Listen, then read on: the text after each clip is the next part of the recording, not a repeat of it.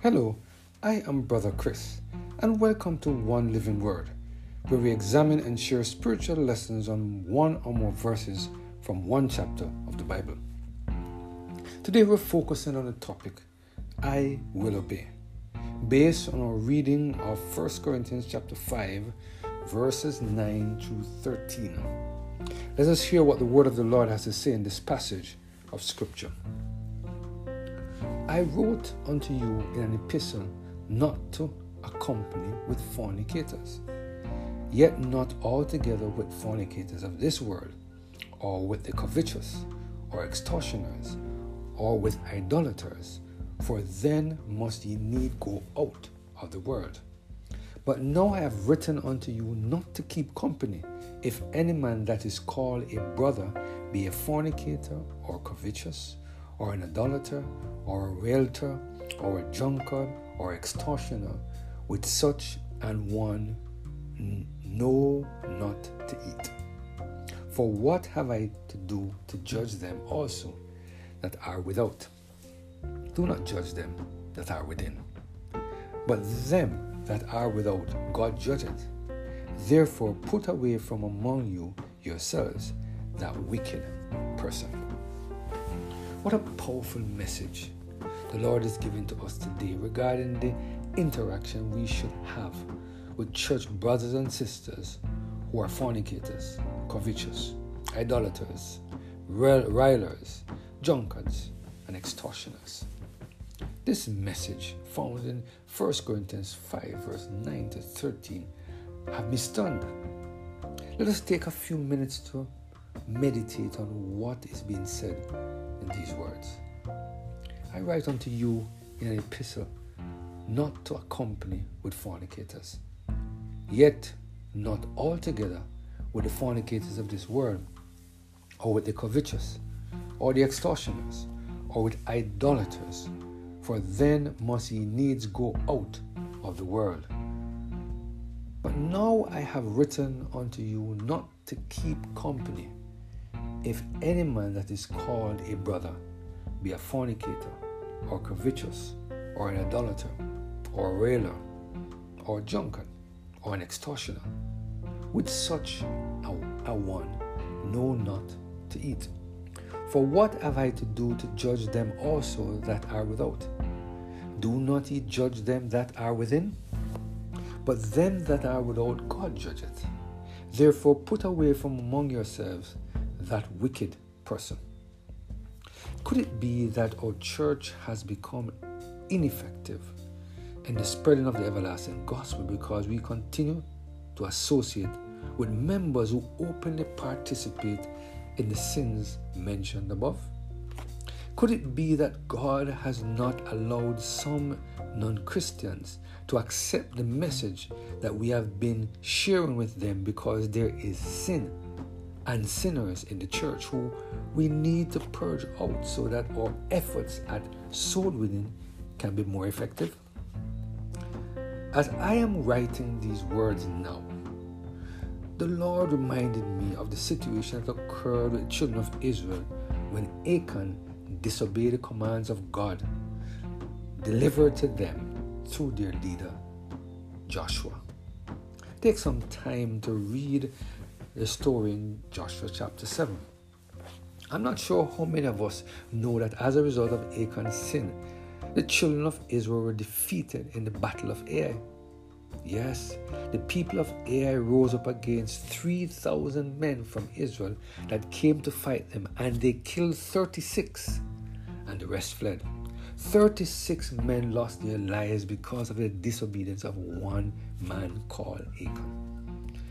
When Joshua inquired of the Lord the reason for their defeat at Ai, this is what the Lord said unto them.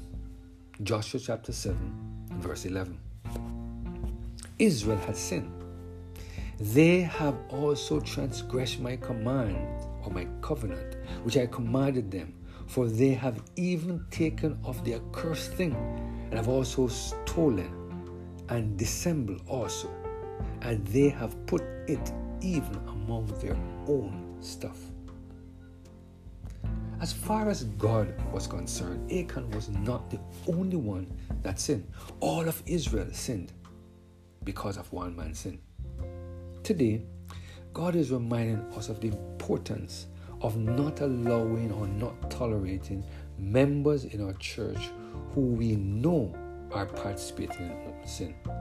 In commenting on this passage of Scripture, Matthew Henry said the following: 1. I write to you in a letter not to accompany or not to have company with fornicators. On this occasion, he tells them that if any man called a brother, anyone professing Christianity and being a member of the Christian church, were a fornicator or covetous or an idolater or railer, that they should not keep company with him, nor so much as eat with such a one. They were to avoid all familiarity with him. They were to have no commerce with him. They were to have no commerce with him, but that they might shame him and bring him to repentance, must disclaim and shun him. Note, Christians are to avoid the familiar conversation of fellow Christians that are notoriously wicked and under just censor for their flagrant practices. Such disgrace the Christian's name. They may call themselves brethren in Christ, but they are not Christian brethren. They are only fit companions for the brethren in iniquity, and to such company they should be left till they mend their ways and doings. Number 2, he does not forbid the Christian the like commerce with scandalously wicked heathens. He does not forbid their eating nor conversing with the fornicators of the world. They know no better. They profess no better. The gods they serve and worship, they render to many of them countenance such wickedness. You must need go out of the world if you will have no conversation with such men. Your Gentile neighbors are generally vicious and profane, and it is impossible, as long as you are in the world and have any worldly business to do, but you must fall into their company. This cannot be wholly avoided. Note, Christians may and ought to testify more respect to loose worldlings than to loose Christians. This seems a paradox. Why should we shun the company of a profane or loose Christian rather than of a profane or loose heathen? Number 3, the reason of this limitation is here assigned. It is impossible. The one should be avoided. Christians must have gone out of the world to avoid the company of loose heathens. But this was impossible as long as they had business in the world. While they are minding their duty and doing their proper business, God can and will preserve them from corruption. Besides, they carry an antidote against the infection of their bad example and are naturally upon their guard. They are apt to have a horror at their wicked practices, but the dread of sin wears off by familiar converse with wicked Christians. Boy, our own safety and preservations are a reason of this difference. But besides, heathens were such as Christians had nothing to do to judge and censor and avoid upon a censor pass, for they are without and must be left to God's judgment. Verse 13. But as to members of the church, they are within and are professed bound by the laws and rules of Christianity, and not only liable to the judgment of God, but to the censors of those who are set over them, and the fellow members of the same body when they transgress those rules. Every Christian is bound to judge them unfit for communion and familiar converse. They are to be punished by having this mark of disgrace put upon them, that they may be ashamed and, if possible, reclaimed thereby. And the more because the sins of such much more dishonor God than the sins of the openly wicked and profane can do.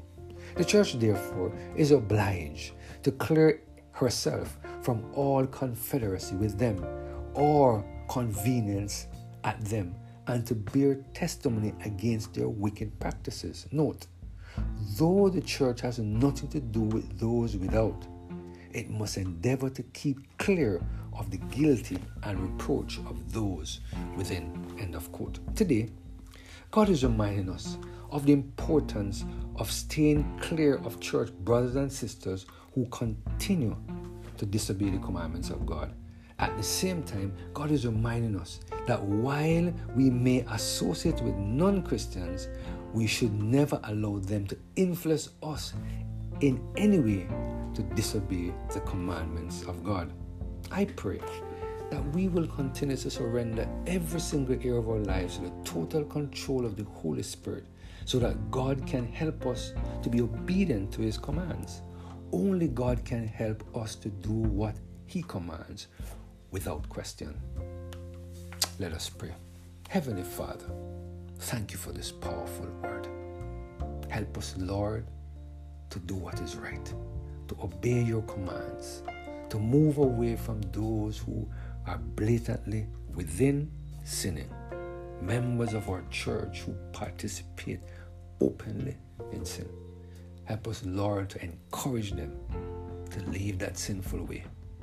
And for those who are not members of the church, help us, Lord, as we work and interact with them, that our influence will be positive and we will be able to win them with your help to come and follow you. Thank you, Lord, for your powerful message today, we pray. Through Jesus Christ, our Lord. Amen. Have a blessed and Holy Spirit-filled